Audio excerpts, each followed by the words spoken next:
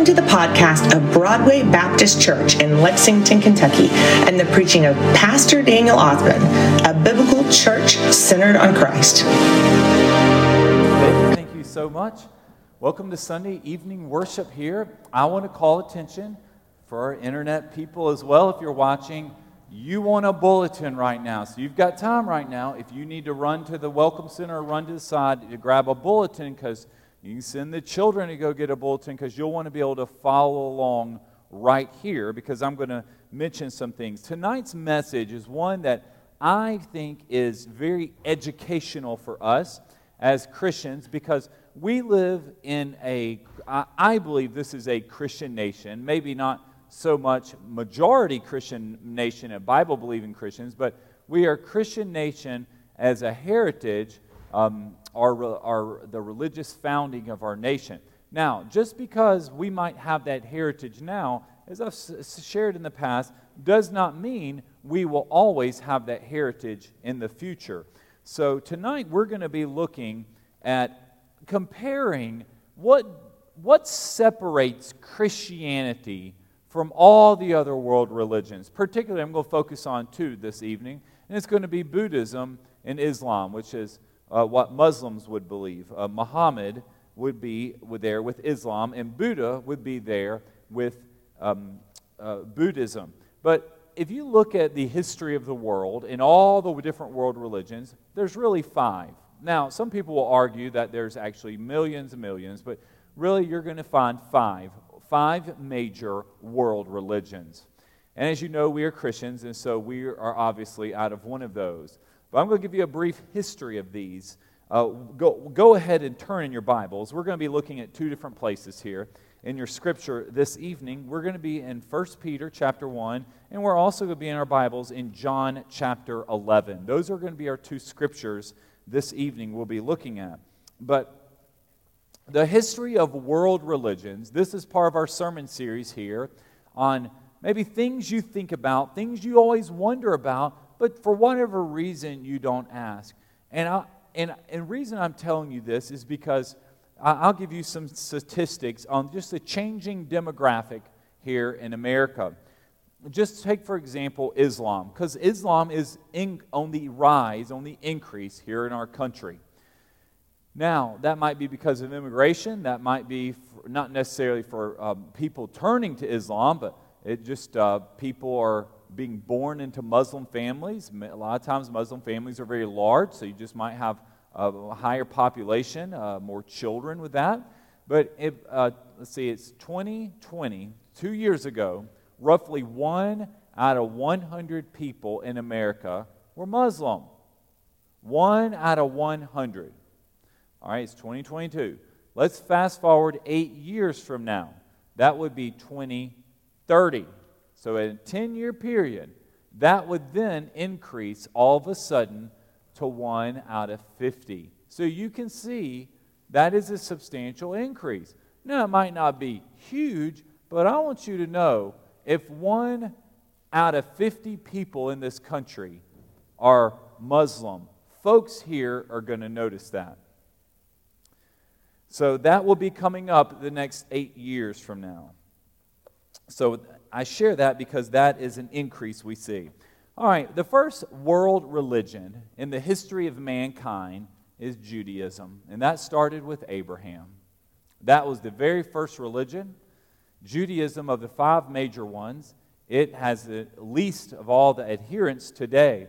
But Judaism is important because Christianity is an offshoot of Judaism, and ultimately Islam even comes out somewhat of Judaism.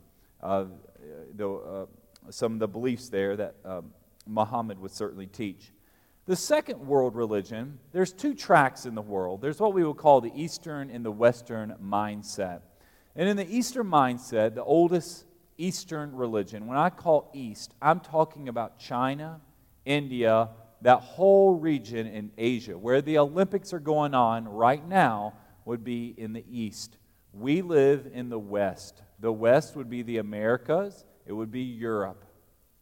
So you look at the major Eastern religion, it began about 5,000 years ago in the year 3000 BC. that would be Hinduism. Hinduism, Phil, is there a problem? Oh, okay. So just make sure my microphone was working. So with that, make sure online folks there can know. Hinduism, it's completely different from our mindset, because out of Hinduism, an offshoot of Buddhism.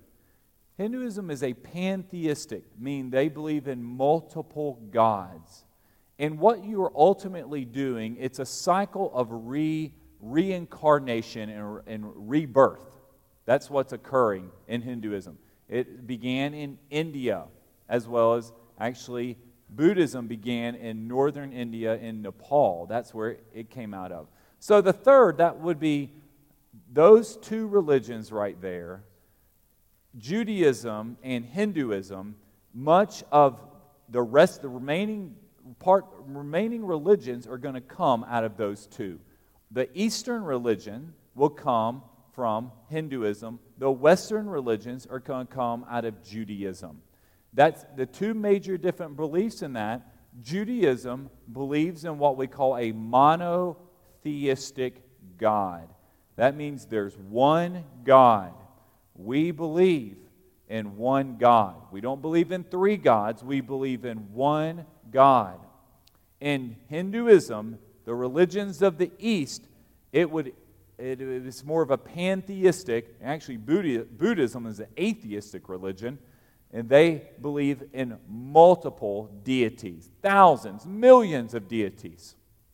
And you're trying to break from this idea of reincarnation, and as well as break the cycle of what they would call suffering with that. So those are where our major world religions are going to be rooted in. So tracing the remaining three major religions, the next one to come on the scene, Buddha, and I actually have a picture of Buddha here. The sound team, did y'all get the picture of Buddha? I emailed y'all. Buddhism came around between 5 and 600 BC, so about 2,500 years ago. Buddhism, as I stated, is an offshoot of Hinduism. Buddhism is very similar to Hinduism, but it's a little different because Hinduism believes in multiple gods. There's Buddha right there. If you go in someone's home and you see that statue, a lot of times there are candles around that. That would represent they're Buddhists. That's a picture of Buddha. Buddha was a monk who lived in northern India and Nepal, that region back then. And his goal in his teachings was to break away from suffering. And we're going to get into it. He teaches that we're in this life cycle of suffering, and we're trying to break away from it. That's the mindset of the entire Eastern religions. You've got to break away from the suffering that you're in. Western religions, the West, we realize we are sinners and we have to receive redemption from our sin. That's what we see in Judaism. That's what we see in the Garden of Eden. So these are two vast contrasts between these religions. And when you talk to a Hindu or a Buddhist, you have to really understand their greatest need is not sin. Their greatest need is breaking this cycle of suffering and pain that their people are constantly in.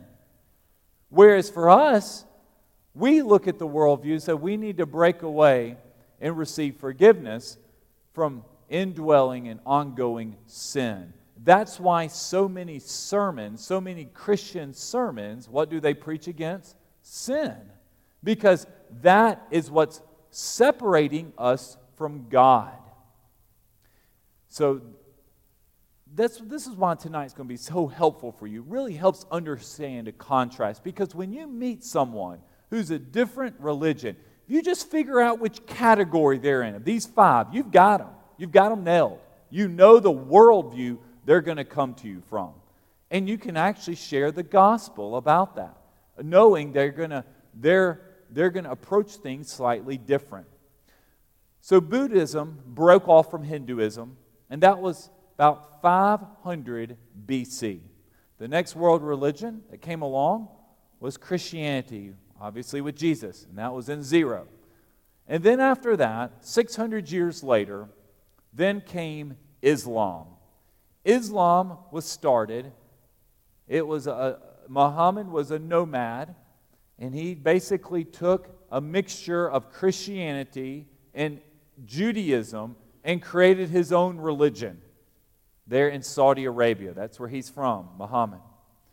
And he would claim it's a monotheistic religion. But I think we're going to see here that the God of Muslims is not the same God that we read about in the Bible. It's a different God. Those are your 5, and that would have been about 1,400 years ago with Islam. Those are your 5 world religions right there.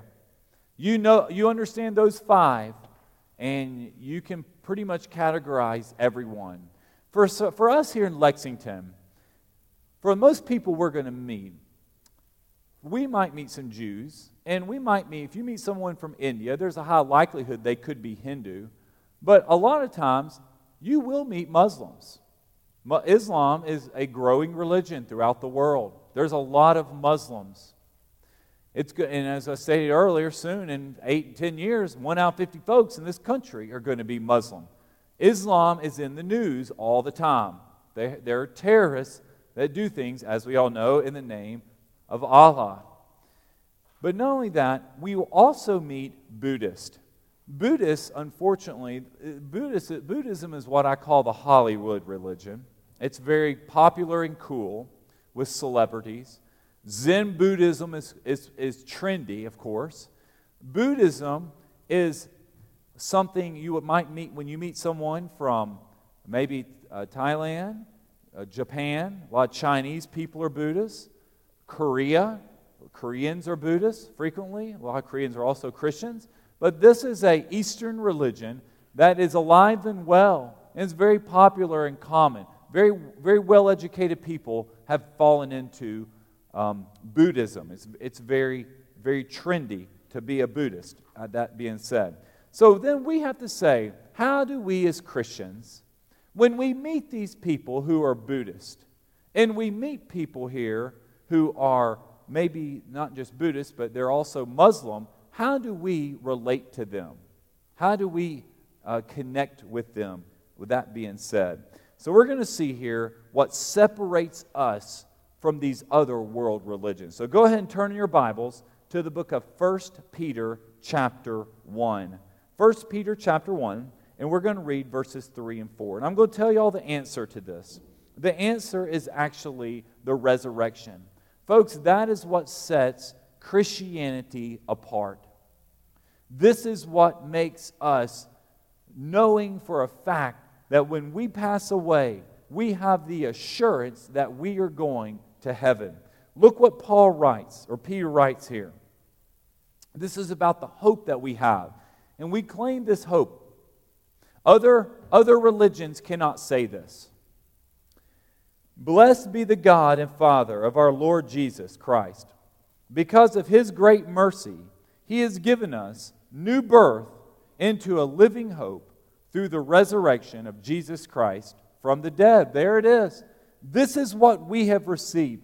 We as believers have received a new birth, a resurrection, and into an inheritance that is imperishable, undefiled, and unfading, kept in heaven for you.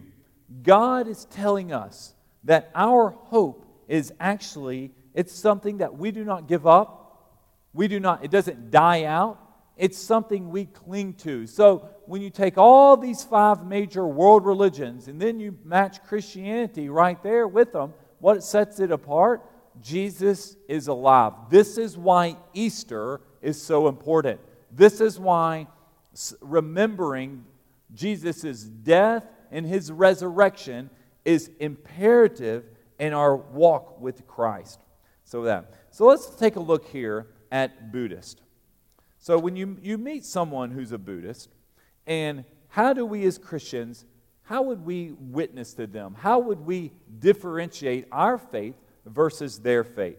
Buddhism, the goal of it is to break out of this cycle of suffering. The cycle of suffering, this is where your little handout, I put it in there. It's this endless cycle. You're born, you die, and then you experience rebirth. And this constant cycle, a Buddhist would believe, born, die, rebirth. They would call that the problem. That's the cycle that you find yourself in, and you need to be delivered from it. Now, they do not know who you were in your past. They have no idea. But they just think this is someone's cycle of life. And, well, how do we respond to this? They would claim when you break out of this, that is what they call nirvana. Nirvana is achieving how to break free from this cycle of rebirth that people are constantly in. So what happens is when we see people like Buddha, they're that little statue. Put the little statue or little statue there of Buddha up on there. Buddha is meditating, and he's searching inward. He's searching within his soul, supposedly, to find hope to break that cycle. How we would respond to that. So if there was a Buddhist sitting on that pew right there, we would kindly say, you don't ever argue with anybody into Christianity. No one's going to get saved at school if they're a Buddhist, and you can argue them into the faith. What you want to be able to tell them is you want to say, sir, ma'am, you don't have to focus on breaking this internal cycle within you. The problem isn't suffering. The problem is sin. You're a sinner, and Jesus came to remove and to forgive and to heal you of that sin. Do y'all see the difference? Our answer is Jesus heals them from their cycle, their problem, their suffering. Their answer, a Buddhist says, no, I've got to find it internally and do it myself. Totally different worldview. Ours is Jesus and external. Theirs is internal. It's a self-discovery process. And that's why they have like a four-path fold to healing. And then they have an 8-path. They have all these steps here you can take. And basically all it does is look within you to find hope for this cycle of suffering. And I'll tell you, this same cycle is similar to what Hindus would believe too. So a Buddhist in a Hindu worship service is not like a worship service here. Our audience is God. Their worship service is meditation. You're coming, and for a Hindu, they're making an offering to the thousands of gods out there, or whichever God they would choose. Totally different mindset with this. So I have up on the screen the two different worldviews here. I've got this up here on the screen because when you meet someone who's from the Eastern worldview, this would be your Buddhist. You meet someone from China, from Japan, from Vietnam. The Eastern worldview, what you would find in Asia, is what you would call an honor-shame mindset. Let me explain that.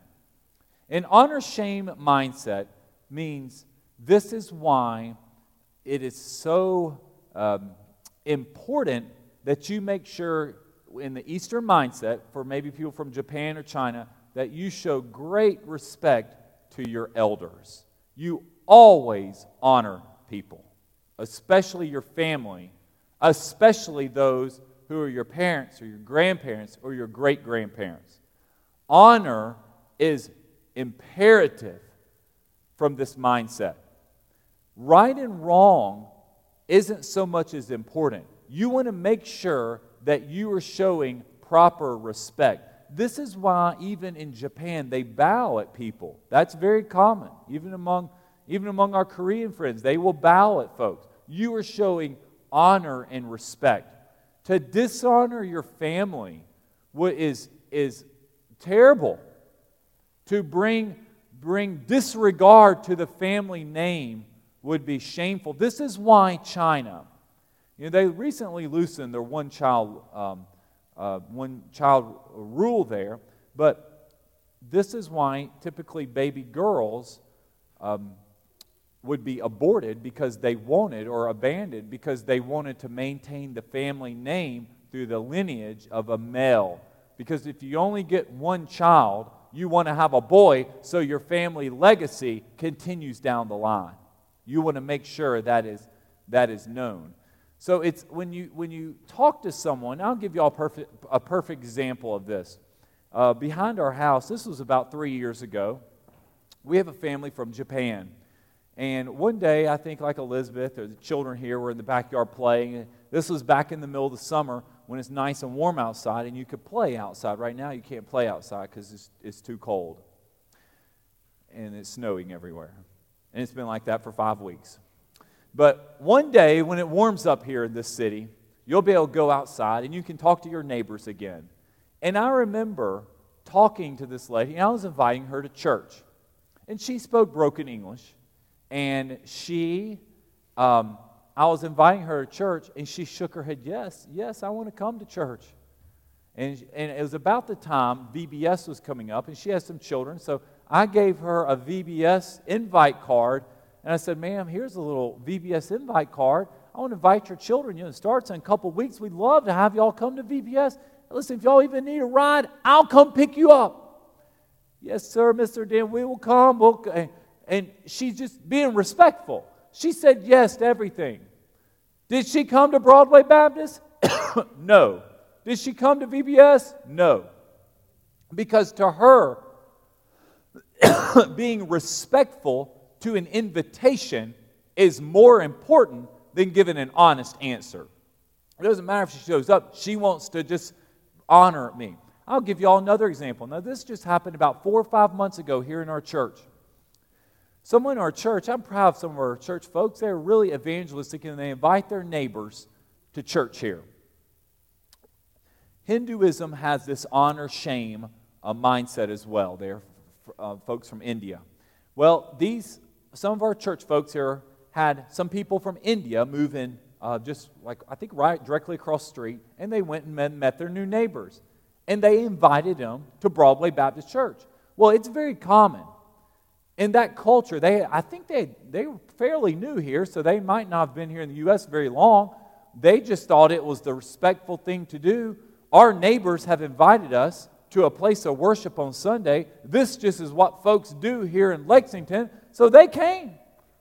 And they were polite they sat on the back pew. They said that was their very first time ever to come to a Christian church. They had never heard the gospel. They were Hindus. They were coming here because they were paying their respects for that invitation. Now, I don't know if they fully understood everything going on and what I was talking about, but the fact is, a seed was planted right there. They heard about Jesus. They came here and worshiped. That is honor shame. A lot of times when you meet someone from the East and you invite them or you're witness to them out of nice respect, they will show appreciation. They might not follow through, but they are going to be very kind to you for that. All right, that is an Eastern worldview. We don't think that way. We don't live in an honor shame. If we lived in an honor shame, these two people right here on the front pew. All right, I won't finish that sentence. We live in a right and wrong culture. I have it up here. The Western worldview, this is us. This is right and wrong. Right and wrong means 10 commandments. Thou shalt not kill. Thou shalt not steal. Honor your father and your mother. That is what the 10 Commandments, it gives us very clear examples of what is right and wrong. Very black and white. That's why It's so important for us for telling the truth, for doing the right thing. That's why at church you're hearing about what is sinful and wrong. That's also, I want to tell you, one of the problems with the prosperity gospel, one of the attacks on it. The history of Christian preaching is preaching against sin. 2,000 years. Preachers stand in pulpit and say, you need to, just like John the Baptist this morning, repent and turn away from your sin and turn to the Lord. That is the Christian message right there. The prosperity gospel is one, what's dangerous about it for us is it shifting away from that.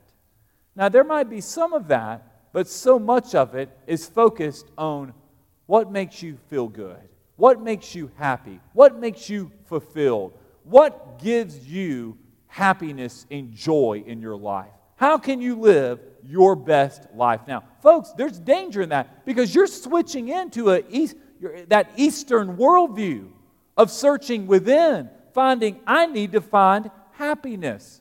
I need to find joy with myself. And the Bible's saying you can't do it. You can't find this joy in yourself. It's only found in the Lord. And it's only found from turning from your sin and turning to Jesus. This is so important. This is why you want to teach children and grandchildren right and wrong. This is why it's important that people come to Sunday school and they come to VBS and they come and learn how to live for the Lord versus and come to youth group against living for the world. There's a right and there's a wrong way to do it. That there is what we see here in this scripture we just read about this new birth, this living hope. It's found in Jesus. You're no longer enslaved to sin. You're no longer bound in this bondage. You are now set free and set apart. Those are the different worldviews with that. So then we move along here to Islam. That's Buddhism.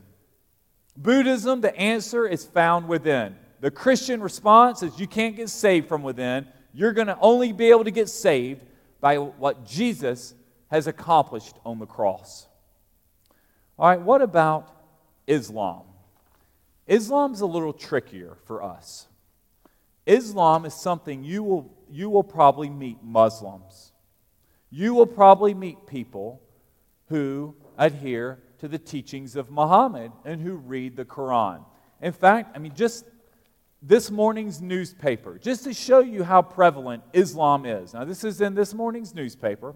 This past Thursday, a little after midnight in Syria. Syria is a Muslim nation in the Middle East.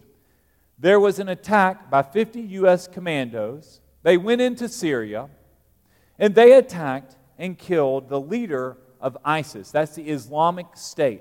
Apparently, I didn't realize this, but ISIS has been on the rise. They've been growing again. They've been rebuilding their forces there in Iraq, in Syria, and we had 50 of our troops go in and kill Al-Qushayri. Anyway, I'll extend forgiveness on the pronunciation of their name. Al-Qushayri, he was killed. He actually blew himself up with a bomb right before U.S. commanders got him. He had, unfortunately, children all around him when he did that. But they did this because there is a group of Muslims in this country that's trying to rebuild a caliphate, trying to make the world Muslim. That is their goal in conquering this. And this is in the news. So people, even non-religious people, will read articles such as this in a secular newspaper, and they're actually learning about Islam when you read about this. It's talking. And they're doing this in the name, as they would say, Allah. Allah is the Arabic name for God. So when they say Allah, they are referencing God. Muhammad is whom he claims to be a prophet, and he spoke the words and wrote the words in a book called the Quran for, according to him, Allah. that is the foundations. That is the foundation of Islam. Muhammad, who's considered the prophet, Allah, who is their name for God, and the Quran, which is their religious book. If you know those three things, you have a grasp on the root of what Islam is. Islam is an evangelistic religion, meaning they seek to advance and to witness. They will build mosque. They will build mosque here in Lexington. They will constantly be aggressive. Do you know, when I was doing research for this, I was listening to one of these debates about Christianity versus Islam. They buy commercials on YouTube fundraising for their mosque. I mean, in New York City, I'm getting ads because I guess I searched Islam on YouTube, and I'm getting ads on how they're fundraising to help pay to put an elevator in a mosque there in somewhere in New York City. But they are aggressive in what they seek to accomplish. But there's some differences with Allah and the Islamic God and the God of the Bible. There's some massive differences. Muhammad rejected Jesus' death on the cross. Muhammad rejected Jesus' resurrection. Muhammad wrote in the Quran and claims that Jesus was another prophet such as Abraham. He's a good man. He had some good teachings. But what the Bible says about him, they would claim, is corrupted. They would not say the Bible is true. They would say the Quran is true. And you just see glimpses of maybe truth mixed in with corruption in the Bible. That's what they would say. But the doctrine of God is what separates Christianity and Islam. A Muslim would look at us and say, you worship three gods. They say God the Father, God the Son, and God the Holy Spirit. They would say, you believe in a Trinity, which is three gods. And then they would claim they would believe in only one God, whom they call Allah. And that is not true. We do not worship three gods. The Trinity is God choosing, by His own design, to reveal Himself to us in three different persons. Then that is God the Father, God the Son, who is Jesus, as well as God the Holy Spirit. As we saw this morning, when you get saved, John the Baptist told us, the Holy Spirit comes inside of you. When someone surrenders their life to Christ, actually what happens, the Holy Spirit comes inside and makes His home. So we don't worship three gods, we only worship one God. This doctrine is huge in what separates us from them. What's also important about understanding Christianity versus Islam is the resurrection. And that's where we come to the book of John. So go ahead and turn in your Bibles to John chapter 11. The resurrection is important because it was Jesus who says, I am the resurrection. He came back to life so we can have life. You can go to Mecca and see where Muhammad's buried. He is in a tomb somewhere over there in Saudi Arabia. We cannot visit Jesus' tomb. It's empty. You can go see the location outside Jerusalem, but there's nothing there. It's a tourist attraction. But you can actually go see where Muhammad is buried. Look what Jesus says here. This is so important in understanding what separates us from our Muslim friends. And when you meet a Muslim, it's important that we understand this difference here. Because they do not believe Jesus was resurrected. When Jesus arrived, so I'm in John chapter 11, verse 17. In your Bibles, this is the story about the raising of Lazarus from the dead. And it says, when Jesus arrived, he found that Lazarus had already been in the tomb for 4 days. Bethany was near Jerusalem, less than 2 miles away. Many of the Jews had come to Martha and Mary to comfort them about their brother. As soon as Martha heard that Jesus was coming, she went to meet him, but Mary remained seated in the house. Then Martha said to Jesus, "Lord, if you had been here, my brother wouldn't have died." I think Martha probably said that somewhat out of anger. She's like, we sent you a message several days ago that you need to get over here ASAP. It's kind of like a slow ambulance. We just had an ambulance go by. So that's a slow poke ambulance. He's just not getting here fast enough. It's like if your house is on fire and you call the firemen and you're waiting, you're just watching the house burn down. Where are they? That's kind of what Martha felt like. Says, my brother's dying, and I know Jesus can heal him. But I want y'all to know something. Martha had this desire that we've got to reach my brother before he dies. Because of death is final. And that's her thinking. It ended with death, but not with Jesus. And I want to tell you, that same desire that Mary and Martha had for their brother, we need to have that same passion for unsaved people around us. Do you know of someone who's lost? Do you have the same attitude? If only I can reach them for the good news. Folks, people who die without Jesus, all these different religions I've talked about, Judaism, Hinduism, Buddhism, and Islam, any of those faiths, that's like 2/3 of the world, by the way, I just named. Those 4 religions. Those people who die without Christ are going to hell. They are spiritually dead. And it's easy for us to say, I don't care about those religions. I don't want to learn about Hinduism and Islam and Buddhism. I want to hear a message about Jesus. But if Jesus was here today, and He is, He loves these people. He died for these people, and they have been deceived. Muhammad spewed lies. He shared lies, and the devil used him to deceive the world. That statement I just made, do you know, there are some parts of the world, Joey, what I just said, I would be killed.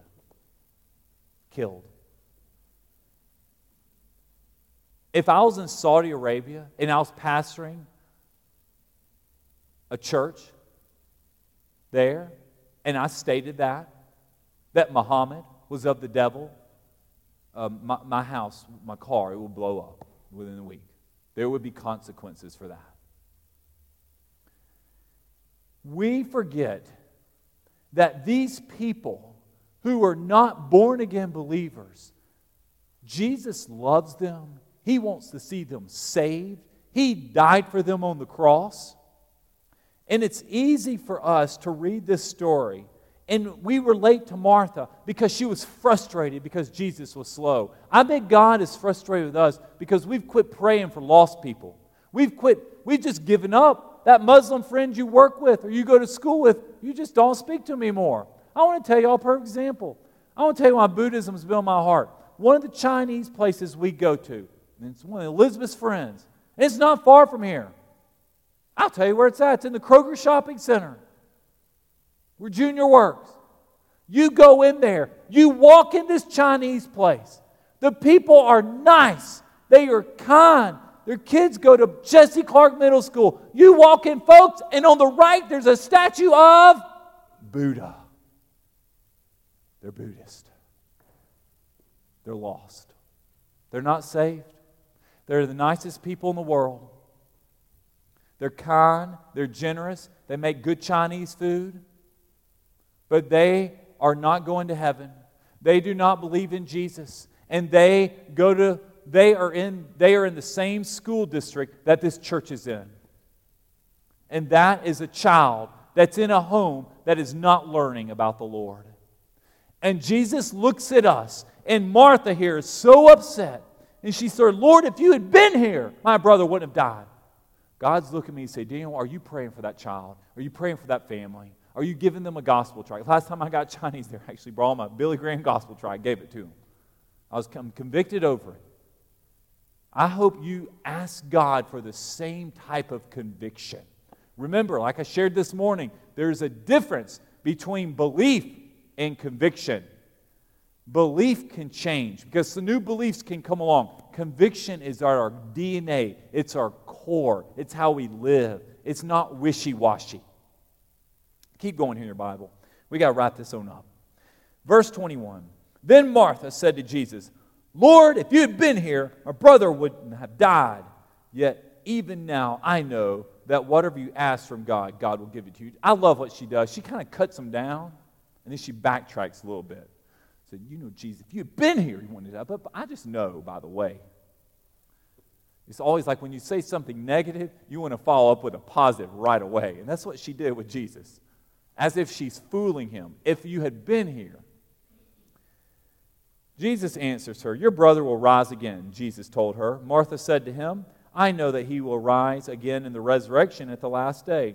Jesus said to her, look at this statement. This is what separates us from every other religion in the world. This is what gives us hope.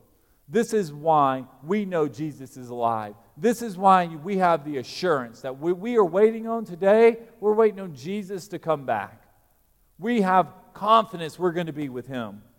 Jesus said to her, I am the resurrection and the life. There it is. He said, I am the resurrection and life.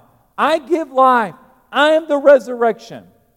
The one who believes in me, even if he dies, will live. Do you know that mindset, resurrection, that goes against Buddhism and Islam right there. They can't say that. The Buddhist is trying to break away from this cycle of suffering and not keep having this rebirth of pain and misery. The Muslim, they have no assurance of salvation. It's totally dependent, according to them, on Allah. This statement here, Jesus is saying, even if you die, you still live. So death does not complete you. Death is not the victor. Death is not your end.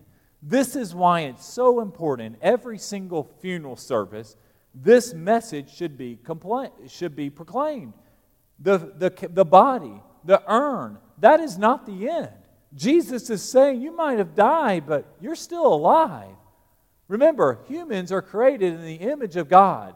They're different from all other creation. They were given a soul that lives on. Everyone who lives and believes in me will never die. And then he looks at Martha and he says, do you believe this, Martha? Do you believe this? You really believe that people who believe in me will live? Because your brother right there, he's 4 days dead, but I don't think he's dead. I don't think Lazarus is dead at all. In fact, you need to believe in me. And she said, verse 27, yes, Lord, she told him, I believe you are the Messiah, the Son of God, who comes into the world. She placed her faith in Jesus. Martha was learning that Jesus is our resurrection. So, wrapping all this up, how do we reconcile? How do we witness? How do we live among all these different world religions? First of all, we can't be scared of them.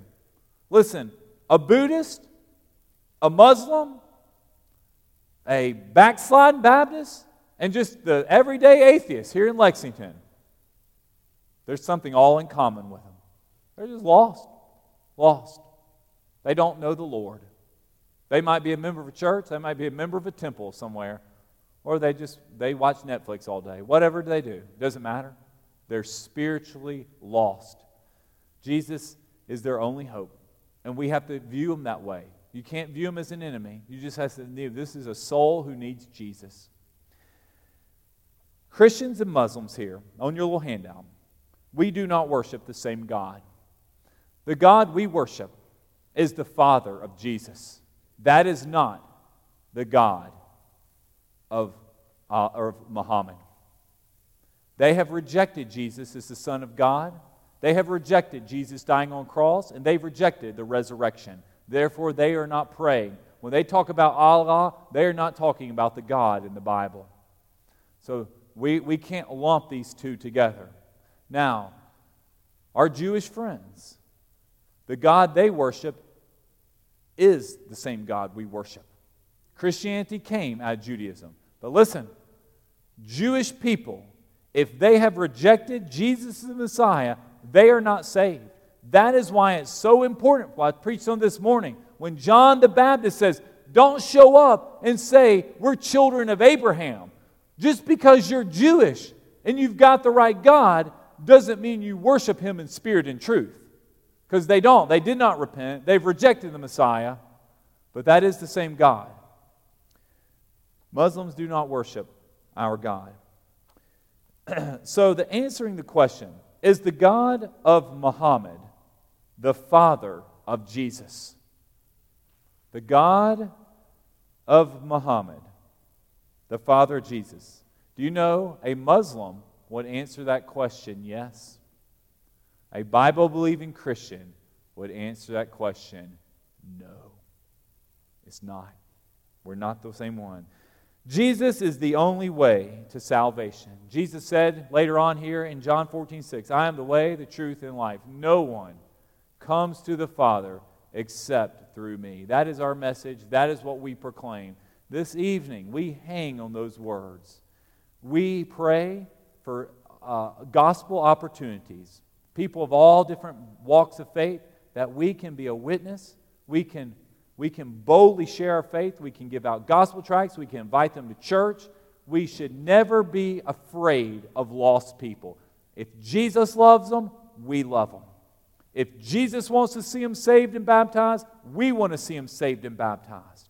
So I'm going to close this in prayer. And the way I'm going to pray for us tonight, I'm actually going to pray for all of you to receive a witnessing opportunity this week. This week, God, we're going to ask that He puts someone in your path that you can tell, a lost person, not a saved person, a lost person that you can actually tell about Jesus. So let's bow our heads and we're going to pray for this. With every head bowed and every eye closed, God, we come to you and we ask that you, here in the beginning of February, you bring a lost person, maybe a person from a different religion or somebody who's dropped out of church or somebody who doesn't believe in you, whatever their background is. They're just lost. Lord, you put someone in our life this week that we can share the good news. We can tell them what you told Martha, I am the resurrection and the life. Lord, that is hope for us. Even when someone dies, they still live because of you. Lord, I pray for each and every one of the people here. I even pray for the people listening online that they also will receive a witnessing opportunity. Lord, we especially pray for these two groups we were talking about tonight, our Muslim and our Buddhist friends. They're all around us. And we pray that they will experience personal revival. Lord, we pray our church is fervent in prayer for the lost and bold in our soul winning for people who don't know you.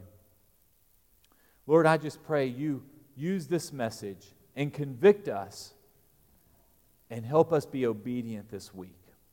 In Jesus' name we pray. Amen. David, we're going to close in our song of invitation. I want you to respond to the gospel. God's placed something on your heart. If you want to make a decision tonight, I stand up front and you can respond to the good news. So let's stand together. We're going to stand up. David's going to lead us in our song. I've decided to follow Jesus.